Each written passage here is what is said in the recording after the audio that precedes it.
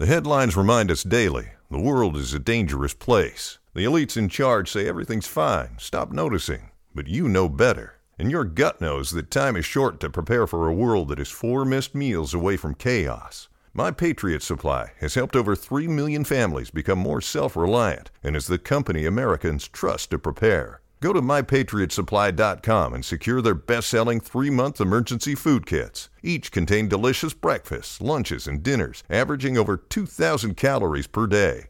Secure at least 1 food kit for each family member.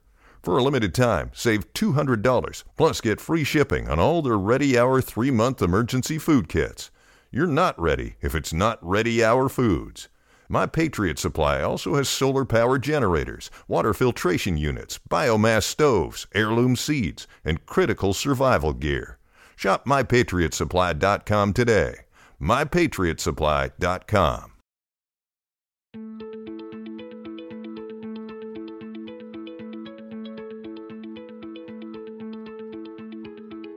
I'm Neil Zacharias, and you're listening to Eat for the Planet. On this show, we try to answer the question, how can we eat in a way that nourishes us without starving the planet? The show features conversations with food industry leaders, health and sustainability experts, as well as entrepreneurs and creative minds who are redefining the future of food. The Bronx is the poorest congressional district in America, and in addition to struggling with high crime rates and poverty, this community has some of New York State's highest per capita rates of childhood obesity, diabetes, heart disease, food insecurity, and food stamp recipients. Stephen Ritz, the founder of Green Bronx Machine, understands how living in an area without access to healthy food can impact a community.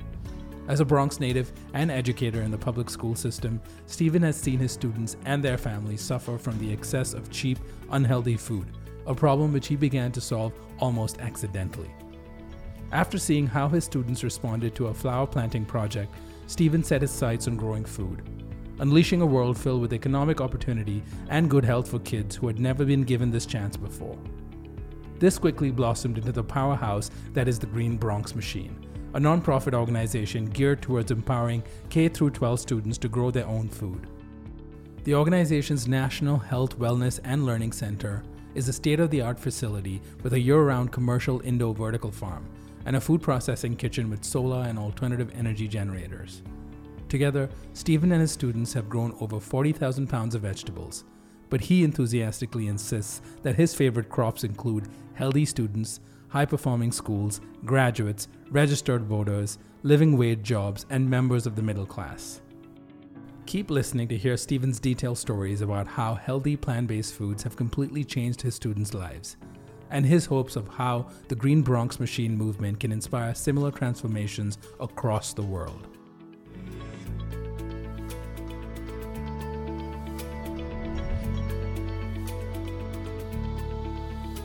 Stephen Ritz, thanks for joining us here on the One Green Planet office and for being on the Eat for the Planet podcast. Why, thank you for having me. It's just an honor, pleasure, and a privilege. So you've been here now 5 minutes before we got started with the recording, and I feel like I've known you for a long time already. You just have that energy about you, which I think is amazing. For our listeners who, for some reason, have no idea who you are and what you've done, how would you sum up what it is that you do? Well, my name is Stephen Ritz, and I am CEO, Chief Eternal Optimist, or Chief Excitement Officer of Bronx County.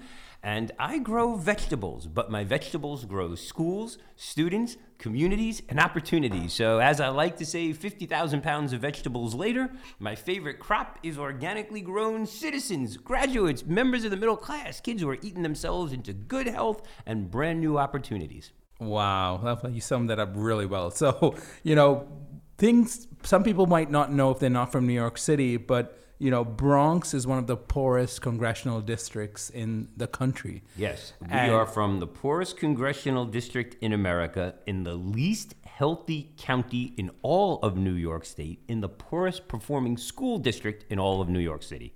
So how did you start a green revolution in a part of the city and a part of the country that depends who you ask, is sometimes called a food desert or a food swamp? Well, we're going to kick that food desert term right to the side because it is a food swamp. The notion of calling anything in a degrading term a desert is actually disrespectful to the ecosystem itself.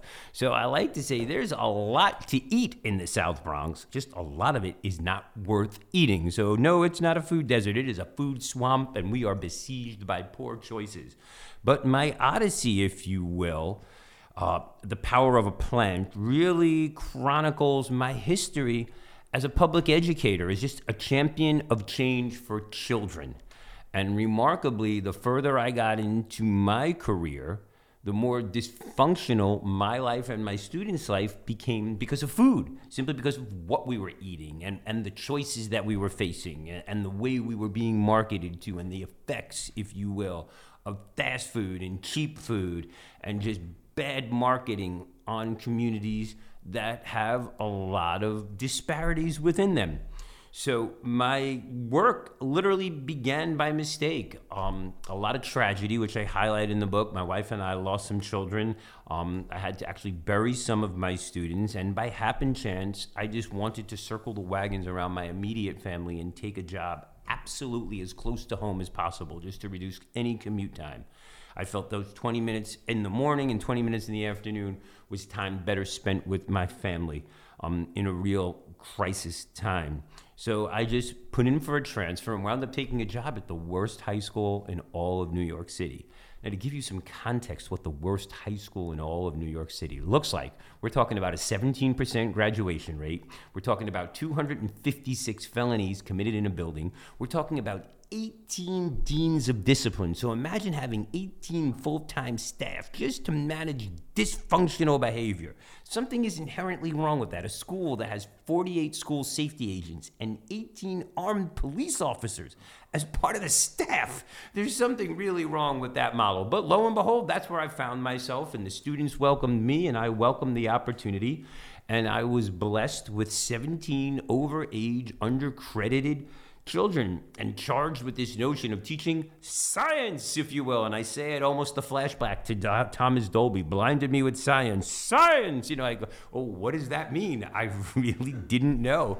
I had spent years prior doing crisis intervention for emotionally handicapped children, taking weapons and drugs off children and dealing with some of the most disconnected children imaginable. So here I was charged with science, but I had this reputation that preceded me as being a champion of children and a champion of opportunity and a real kind of project-based learning, hands-on service learning, community-dedicated individual. So I get this job, and then one day I hear over the speaker, "Mr. Ritz, come to the principal's office, please." And I'm like, oh my God, I'm in trouble. So I go running down to the principal's office. I'm like, yes, I'm here. And the principal's secretary is like, "Mr. Ritz, we have this box for you." And instantly I'm like, yes, salvation. Someone has heard my prayers. Inside this box will be everything that's going to microscopes, telescopes, the internet, who knows what, but it had to be something great. And like a kid on Christmas morning, I take this box and I run out of the principal's office right into the hallway and I start ripping it open. And I rip it open, and inside are onions, these little round things. I'm like, as the children would say, WTF, man. I went from just overjoyed to disappointed in a minute. I'm like, these things look like weapons, projectiles. This is not science. This is stupidity. So I pack up the box, I put it on, carry it like an idiot back to my class, throw it behind a radiator, a 6-foot radiator near the window, and I literally forgot about it. Turns out, I'm making my way with children and schools going on, and about 6 weeks later, there's the rumblings of a huge fight in class.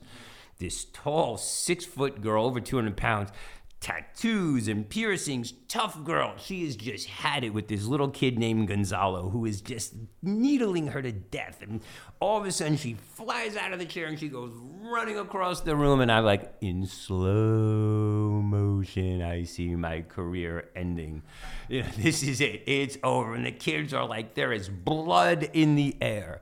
And then to add insult to injury, I see Gonzalo reaching under the radiator to get something like a weapon. Exactly. Oh, no, right. That's the protocol in my school. So that was the emergency protocol. Duck and say, oh, no. So I said, oh, no. I duck, and he reaches out, but all of a sudden, all these flowers start falling out from under the radiator. And he picks up this yellow flower and waves it in the face of Carol. And the whole class goes crazy, like surrendering. And Carol doesn't know what to do. And that's what we call in the South Bronx a teachable moment. And it totally diffused the class. And I started looking like, where do these flowers come from? What are they? So I figured we should look in the box. And it turned out that those onions were actually flower bulbs, daffodil bulbs. And we were sent them as an invitation to come plant them in local parks because people who know I had this whole notion of service-based learning and getting kids out into the community. So we actually looked inside the box, found out we had been invited to go plant these bulbs. And the reality is bulbs don't bloom until the spring. You plant them in the fall with the expectation that they will bloom in the spring. They have to kind of winter. But see, I was not that advanced of a science teacher. I don't know too much about plants. I know people, but not plants. So a lot of learning transpired. But literally, we had these plants, these flowers. So we went and planted them in Poe Park, which was close to our school, and it made the news. And the children had a wonderful time, and literally what happened is we went from being apart from to being a part of in ways that really included everybody. And children who had been marginalized, we showed up in a day and left our little part of the Bronx just a little bit better than we found it that morning and got a whole lot of love along the way.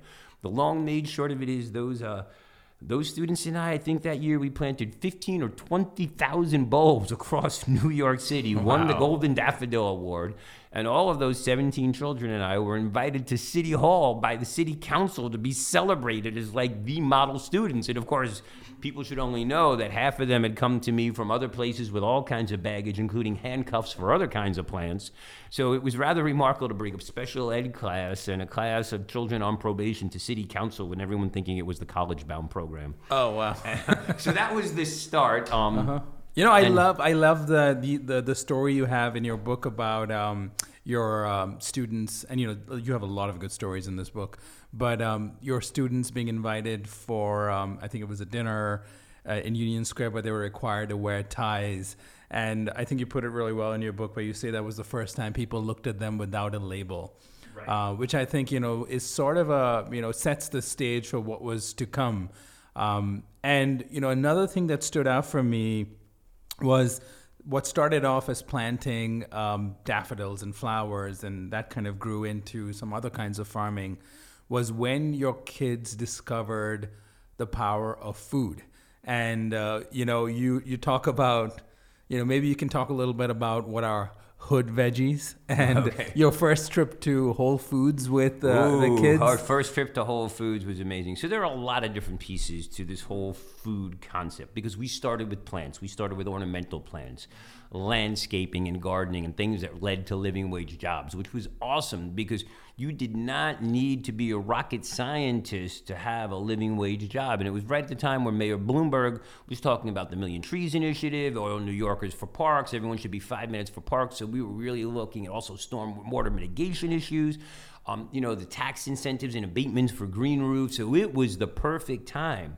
And, to your point, when my children weren't looked at with labels, realize this, to me, the greatest resource in the world is the untapped human potential in marginalized communities. And make no doubt about it, the South Bronx is a marginalized community, as is East Harlem, as are parts of Brooklyn, Bronx, Washington Heights. And these children, given an opportunity, can flourish in ways that we've never imagined. And for them, it's just getting them to think a little bit bigger than themselves and also having people welcoming them into their community and to opportunity that they never imagined. So I always say children need to see it in order to be it. But when they see it, they get excited by it. And I usually hear the 3 magic words: what are you doing? Can I help?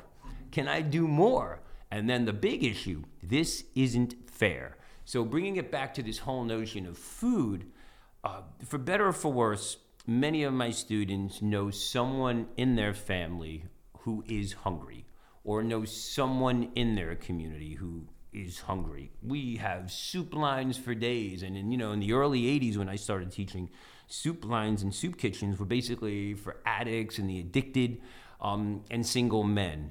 But now, more than ever, and particularly at that time, we were seeing families on soup kitchen lines, whole families that were hungry, parents who have 2-3 jobs and still don't have enough to eat for a variety of reasons. So food is something, and hunger is something that resonates with all of us. And even if nothing else, the ability to go online and see that people are starving to death in certain parts of the world is tragic. But the flip side is, obesity has also become the new face of hunger. I have classes where 100% of my students have someone in their family with diabetes. That's unheard of. When I started teaching in the early 80s, listen, we had fat kids and we had skinny kids. But we never saw the obesity crisis, the health crisis, the diabetes crisis, the juvenile. We have the onset of puberty now in 2nd and 3rd grade for many children. That is childhood lost. So food is something that resonates with everybody. But again, we really don't know what food is. We've got 99 flavors of soda in the South Bronx, but it's easier to get liquor than it is to get lettuce. You can find a handgun with greater facility than you can find an organic tomato in most neighborhoods, or a single tomato. So this notion of food and food justice became critical. And then we started growing what we call hood veggies, the stuff that we experience through bulletproof windows, whether it's broccoli or a weird looking green pepper or some onions. But my students and I had no idea that there were hundreds of varieties of apples or 35 varieties of peppers. So when we went to Whole Foods, and Whole Foods, I love them, and I'm so grateful for their support. And by the way, the book is available in every single Whole Foods now, and I thank Nona Evans and the Whole Kids Foundation for their undying and relentless support, for not only for me, but for children and communities around the nation and around the world. We went to a store that wasn't bulletproof. We walked into Whole Foods and literally got drunk on tomatoes. We walked into a store that wasn't bulletproof, smelled nice, gave free samples. The security guard looked like a 3rd grader compared to most of my students. My kids are big and burly, so we just literally saw things that we never imagined, and it looked beautiful, and people were friendly. And a lot of my students who had experience with other things that are grown realize that there is a whole market here. There is a whole opportunity. It was in 2007 at Columbia that I gave a talk called From Crack to Cucumbers. And I brought 20 or 30 young men to Columbia University who had been formerly selling drugs across Washington Heights, Harlem, and the South Bronx, and transformed their lives simply by growing and selling vegetables. Now, no matter how you feel about the war on drugs, I think everybody benefits when more people are eating cucumbers and fewer people are using crack. So to me, that was the story, and I'm so grateful to Whole Foods for opening up our eyes and opening up opportunities. The book features students who have come through my program who are now working at Whole Foods in great positions. So Whole Foods was an unbelievable experience. Every person should have the ability to see what healthy, fresh food is, what it looks like. And, what do you think it is about farming and is it getting your hands dirty? Is it the process of seeing a seed turn into a plant and then that turning into something you can actually consume? How do you draw parallels? Because you're an educator. You've been teaching kids before you became a farmer. I'm still a lousy farmer. I grow good people, and I'm working on vegetables. So how do you draw the connection between, what is it about farming or about growing things that helps to transform people, especially, the kind of young people you're talking about that didn't have the right opportunities, that didn't have access to healthy food, didn't even know what healthy food was, and you kind of had no way out of their given situation until this experience came about. What is the experience itself that helps to change people from your perspective? So growing food is creating life. It teaches children that they are part of a living, breathing ecosystem, which is absolutely remarkable. But on a couple of different touch points, with little children, when you put a seed in a child's hand, you're making them a promise. You're making them a promise that that thing is going to grow, and that remarkably they can be involved in that process. So they're betting on their future. So I love putting seeds in children's hands and sending them home for a week and having them come back and see something sprout and then grow. And even as an adult, 60 days later, I marvel that I can grow corn. And I have this little thing in my hand, and it's a 6-foot tall plant that dwarfs me, or I have a 10-pound watermelon. I marvel at that. So inherently, when you farm, you're betting on the future. you're betting on the harvest and you want to show up there. Now, on a day-to-day basis, there is something really incredibly therapeutic about getting down and getting dirty, working with soil. And the amazing thing about farming is minute by minute in New York City, in urban farming, you're going to encounter a situation in a place that is usually an unproductive and neglected place and turn it into a beautiful, magnificent, aspirational space. So people get excited. So literally, children who have never succeeded in school for a variety of reasons, minute by minute, day by day, week by week, and month by month can succeed. And at the end, you have something worth a whole lot of money.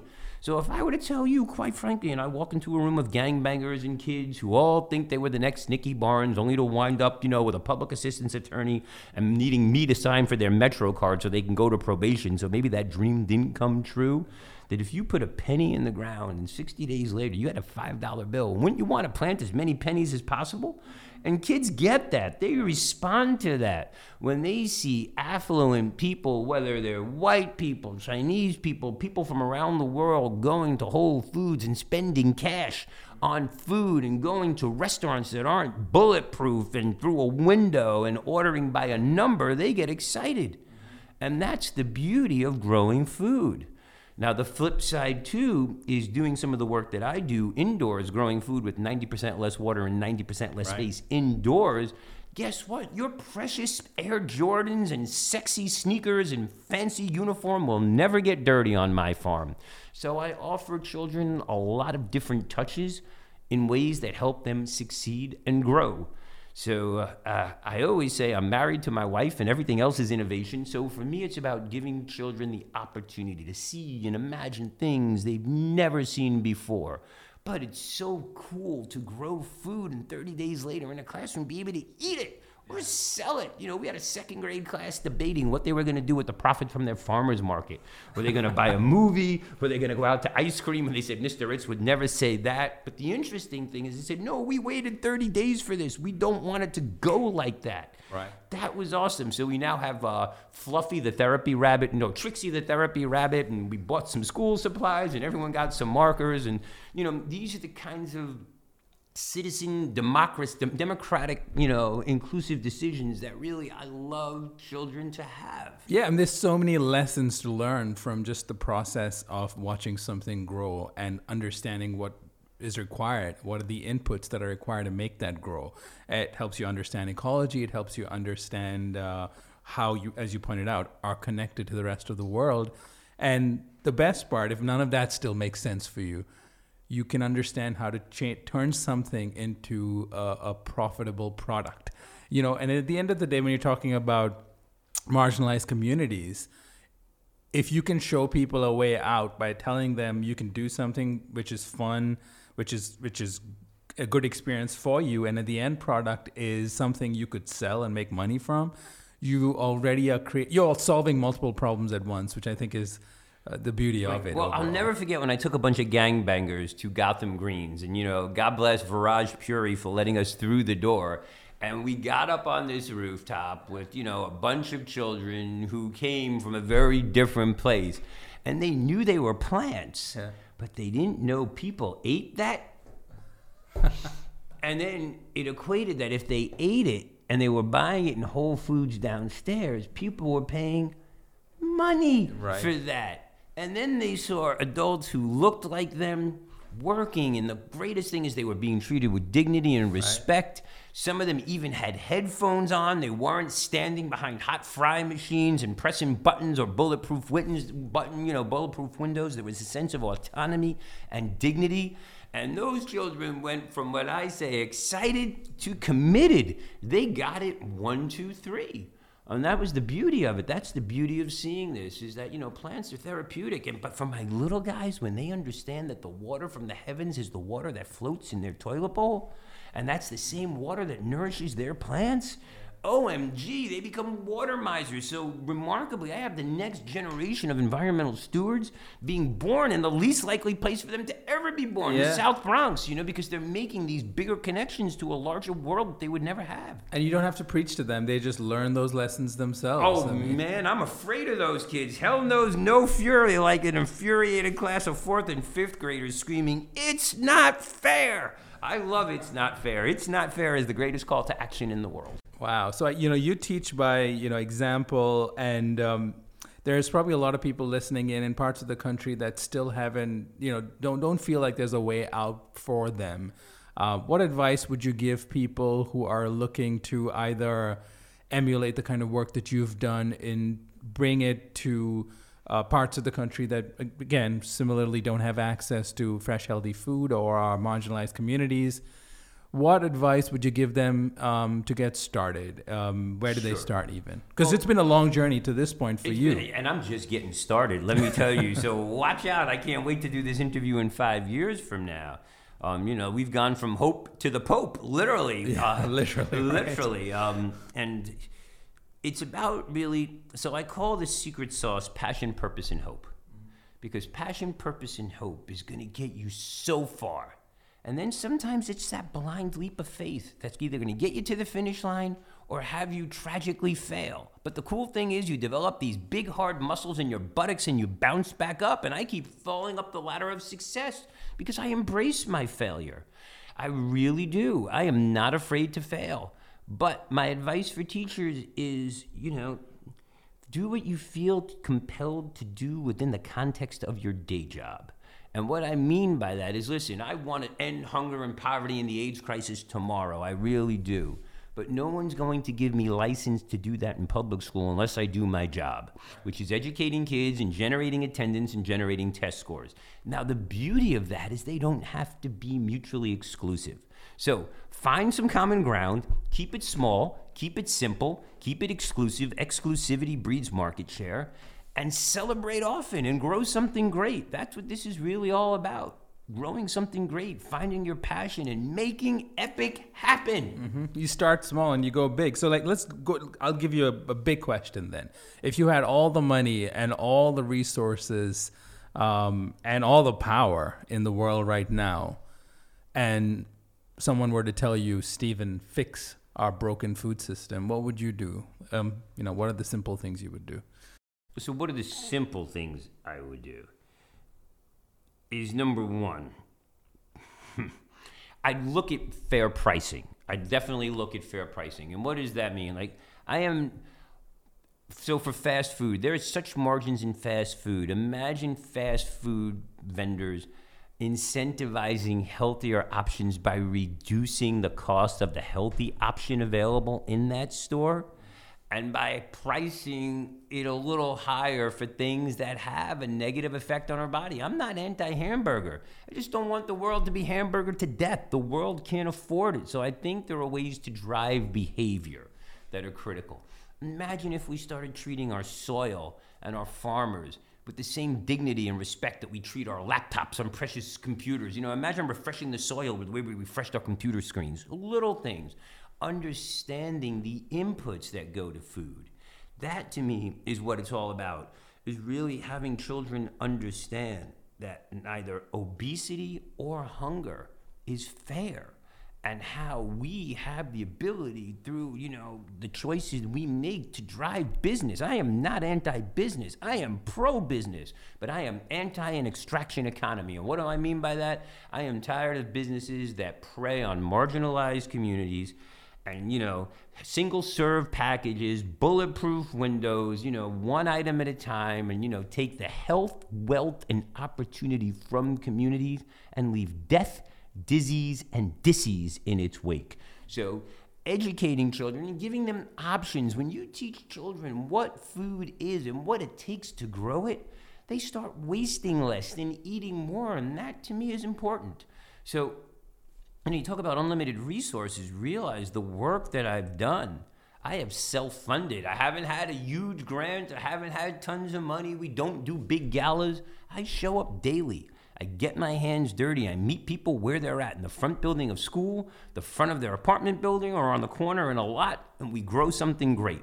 And that's what this is about. I like to say we got 99 problems in the South Bronx, but growing fresh food is no longer one. Why? Because kids are involved and parents are involved. So we can start addressing the other issues. And in a community that has traditionally never been involved at the table or invited to the table, my book is proof that, hell, build your own and invite yourself and have a good damn time along the way. And that's what this is all about.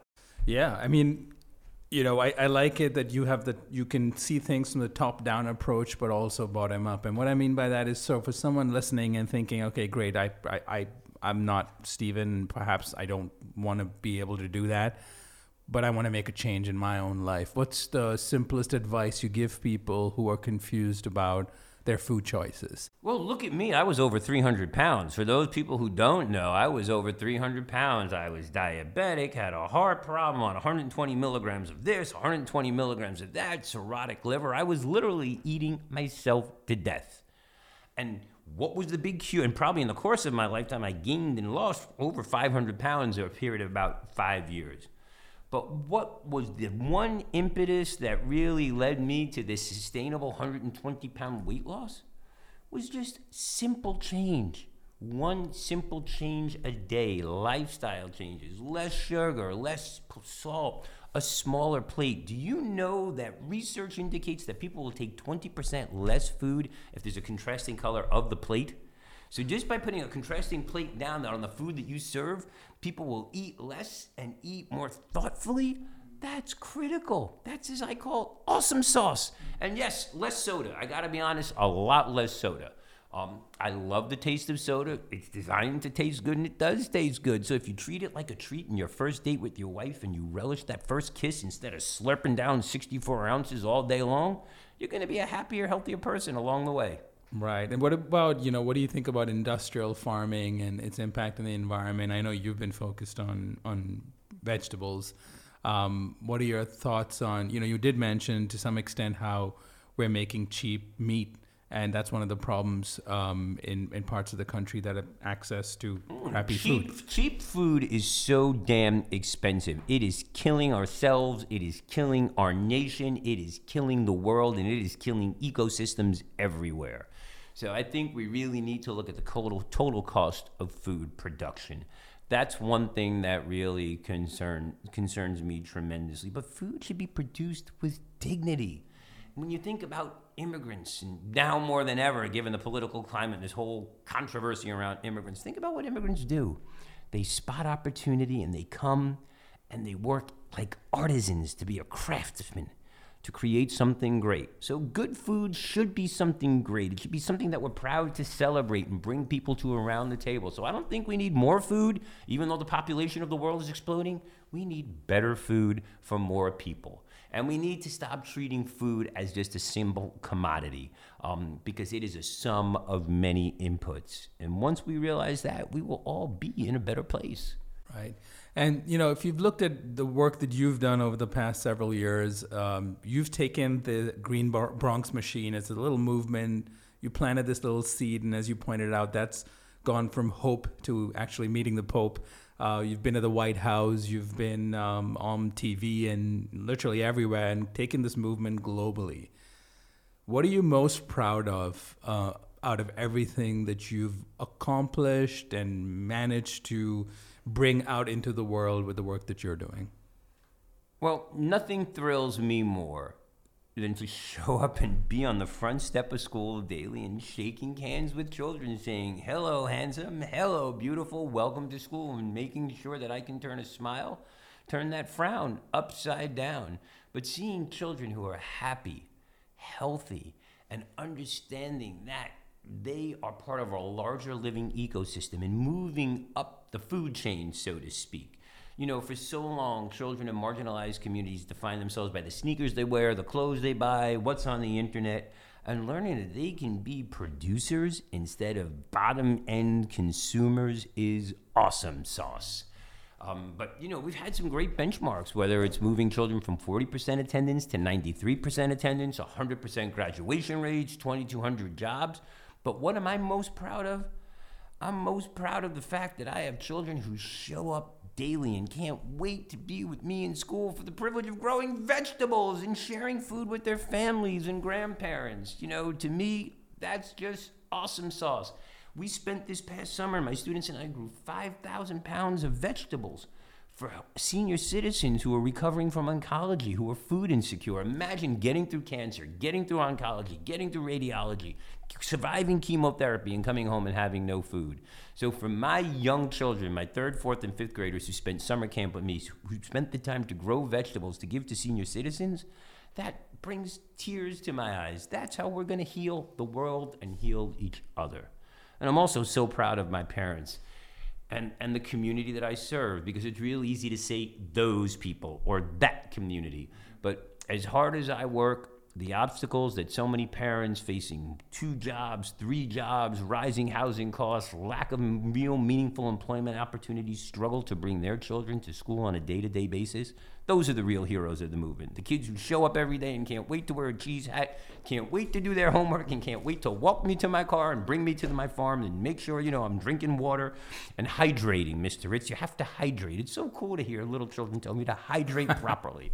So those are the things that I'm most proud of. Wow, that's great. And you're a kid. You were a kid from the Bronx yourself. Absolutely. If you had to go back and give your young self, your teenage self, any advice, knowing what you now know about what you could have done with your life and what you have managed to do with your life, what advice would that be, given everything you know now? If you could go back and give yourself some piece of advice. Well, the best thing about going back, I would advise myself to be fearless, which I think in some ways I still am, but plan for the future, because before you know it, wherever you go, there you are, and it sneaks up on you real quick, and guess what? You're probably going to lose some hair along the way. But I grew up in a time and in a community where, we loved people and used things. And sadly, we live in a time where we love things and use people. So my advice for everyone is to live more simply so that others can simply live. And let's get back to a happier, more inclusive, friendly place and bring everybody to the table. Wow. I like that answer. And in terms of, you said you're just getting started. So there's a lot more you still have to do. And, the book's just been out a couple of months. The Green Bronx Machine is getting bigger and better by the day, and you're reaching more and more people. If the work that you're doing continues to go the way it is going right now, and if you're able to take another step and then take another one and build this into this global movement and it is a global movement. Make no doubt about it. It is a global movement. I mean, literally, I was in Italy 2 days ago. 4 days before that, I was in Denmark. Wow. We are expanding across Canada with the Good Food Machine. I mean, to think about this, I built a classroom in the South Bronx by default and design. I kind of snuck it in, this National Health, Wellness, and Learning Center. We're building the next one in Dubai. We've had visitors from 60 countries, 6 continents. Anyone from Antarctica, if you want to come, I want to be in the Guinness World Book of Records, please contact me. But to think that we've had people from 60 countries and 6 continents visit our classroom in the South Bronx, that shows that you can go from impossible to I'm possible with passion, purpose, and hope. So Green Bronx Machine is growing. We are looking at ways of scaling. We have fabulous curriculum. We are now creating a Green Bronx Machine Institute with the New York City Department of Education. So each and every day we are adding these hard assets that are not only going to make our organization stronger, but make our impact grow and give tools to people, because that's what people need, tools. We need to love each other and use tools. So the tools and my learning, I don't want anyone to go through some of the pain that I've went through. So by sharing my story in the book, if I can save people some pain and give you a fast track to success, God bless you. And in the process of purchasing the book, all the proceeds go to support the program, and yet another opportunity for me to seed something and some opportunity. God bless. That's the way we do this. It's not about giving back. It's about paying forward. Right. And that's what Green Bronx Machine is really all about. That's great. And so what kind of world do you foresee in 2050 if this all continues the way it is continuing? What's your vision for the year 2050, around 30 years from now? We desperately need to fix our broken food system if we are able to feed a lot of people good food. without parts of the world's population having access only to terrible food or no food at all.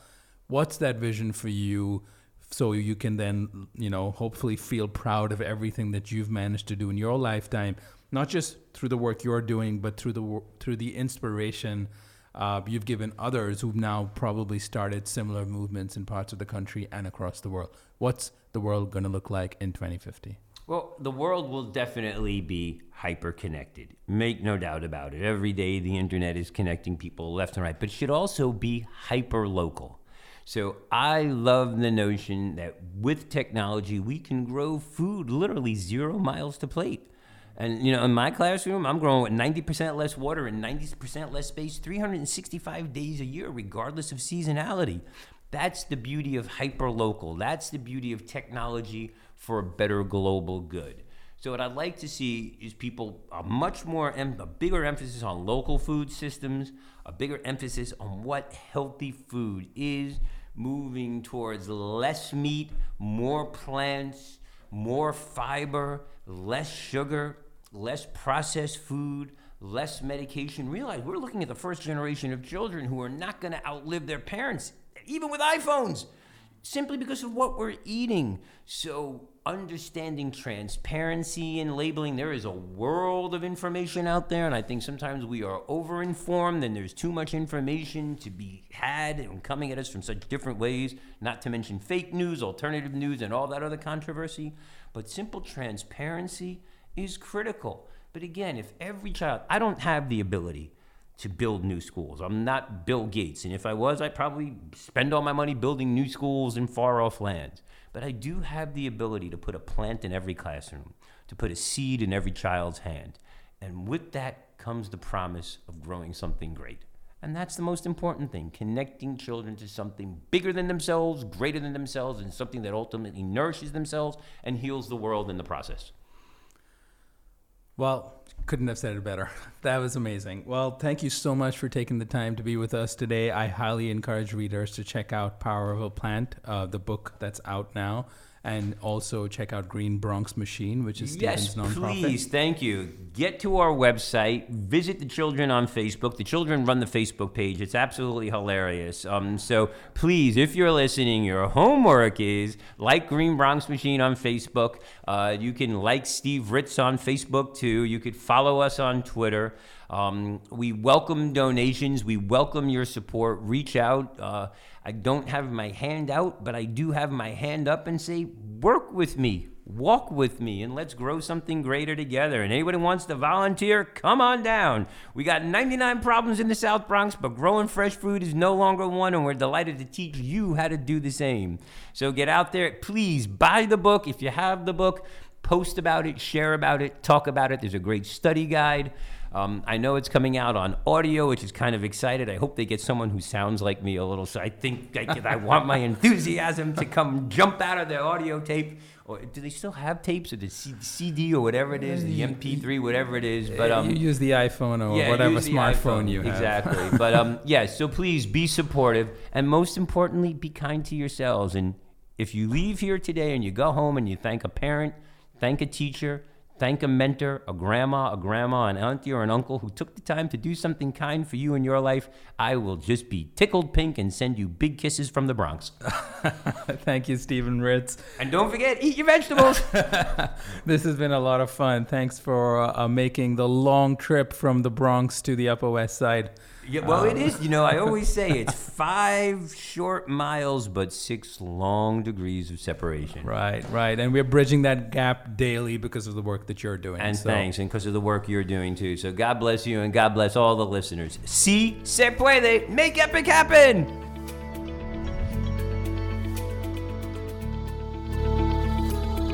You've been listening to Eat for the Planet with Nil Zacharias. If you enjoyed this conversation and would like to show your support, please subscribe to the show and leave a review on Apple Podcasts. To learn more about how Eat for the Planet can help your brand or organization develop the right strategy, implement scalable operations, and grow responsibly, visit EFTP.co. That's EFTP.co. Let's rise up to the challenge of transforming our food system. Thank you for listening.